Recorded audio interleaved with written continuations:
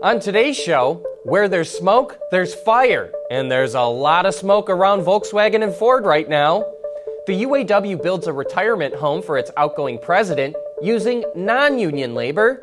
And Hyundai goes for another European to run its design operations.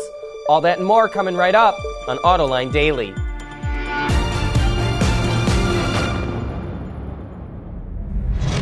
This is Autoline Daily, the voice of the global automotive industry. Well, this sure looks bad for the UAW. The Detroit News reports the union is building a retirement home for its former president, Dennis Williams, using non-union labor. In fact, they may not have pulled a permit for some of the work. And on top of that, the construction is going on at the same time the UAW is being investigated by the FBI for lavish spending on fancy trips and luxury items for union executives. The UAW says it hires union labor when it's available, and that the retirement home is owned by the UAW and not Dennis Williams. But it's hard to believe the rank-and-file workers will be satisfied with that explanation. Canadian manufacturing company Linamar is forming a partnership with Protean Electric to build hub motors. That's where electric motors are moved out to where the brakes normally are, just inside of the wheel and tire assembly. And they could revolutionize how electric cars are made. Linamar is a well-established supplier, and it would not enter into this agreement unless it felt confident of getting orders to start building them. The in-wheel motors provide efficiency because they eliminate gearing, transmissions, drive shafts, axles, and differentials. Fiat Chrysler Automobiles made some pretty good money over the last 3 months. It sold over 1.1 million vehicles in the third quarter, up 3% from last year.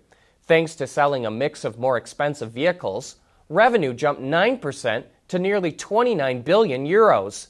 That boosted its operating profit 13%, but its net profit fell by 38%, largely due to a 700 million euro fine FCA had to pay Uncle Sam for cheating on its diesel emissions. Otherwise, FCA says its net profit would have been up 51%. Even though this beat Wall Street's expectations, and despite announcing a special 2 billion euro dividend, investors yawned. FCA stock dropped nearly 2% yesterday. Once again, Hyundai is showing a preference for European designers, and that's coming up next. Autoline Daily is brought to you by Bridgestone Tires, your journey, our passion. Dow Automotive Systems, advanced materials that deliver better results. Lear, a global leader in automotive seating and electrical systems. And by ExxonMobil. Hyundai just announced that Luke Donkerwolke will take over as head of design when Peter Schreier retires. Schreier led a revolution in design at Hyundai and Kia, which transformed the looks of their vehicles. And how interesting that the proud Korean company now wants seasoned European veterans overseeing its design. Schreier, a German, started his career at Volkswagen and had a major influence on Audi. He made his way over to Kia in 2006 and was eventually named one of 3 presidents of the company.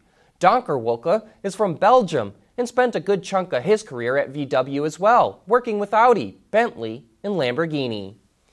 We know that Ford and Volkswagen have been working on some sort of big partnership, and now Reuters reports they're in talks to develop self-driving and electric cars.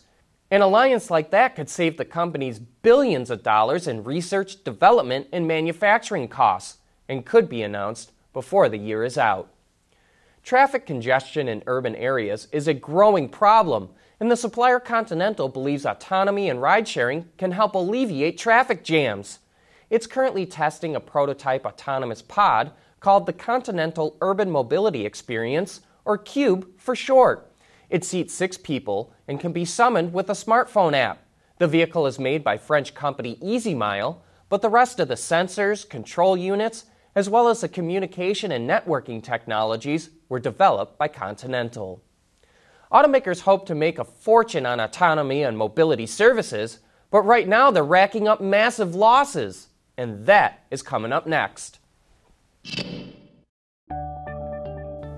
Lear Connexus is the new application suite in vehicle connectivity designed to deliver over-the-air software updates and more from Lear Corporation's E-Systems, leaders in power and data management. GM and Ford are investing heavily in autonomous cars and mobility services, but so far, they're just piling up a bunch of red ink. GM lost $534 million on Cruise automation so far this year. That's 17% more than it lost last year. Ford lost $364 million on its mobility efforts, but it did earn $18 million in revenues from Chariot, Ford Commercial Solutions, City Challenges, Translock, and Autonomic. And maybe it made some money delivering Domino's pizzas in autonomous cars. But here's our Autoline insight. Both GM's and Ford's mobility businesses are in their infancy, so it's no surprise they're losing money. We give them a lot of credit for posting these financial numbers at such an early stage. It's a very gutsy move. But over the next few years, we'll really have to watch where these numbers go, because if they start posting big growth in revenue, Wall Street is going to sit up and take notice, and that could drive the price of their stock up higher than it's been in decades. And hey, don't forget to join us later this afternoon for Autoline After Hours. We're going to take a deep dive into the all-new Chevrolet Silverado because we have Tim Herrick, the chief engineer of the truck, as our guest. Bob Gritzinger from Ward's Intelligence will also be there. And if you have any questions you'd like to ask, send them to viewermail@autoline.tv, or you can always contact us on Twitter, Facebook, or Instagram. Then join John and Gary on our website or YouTube channel for some of the best insights into how the auto industry actually works. That's it for today. See you tomorrow.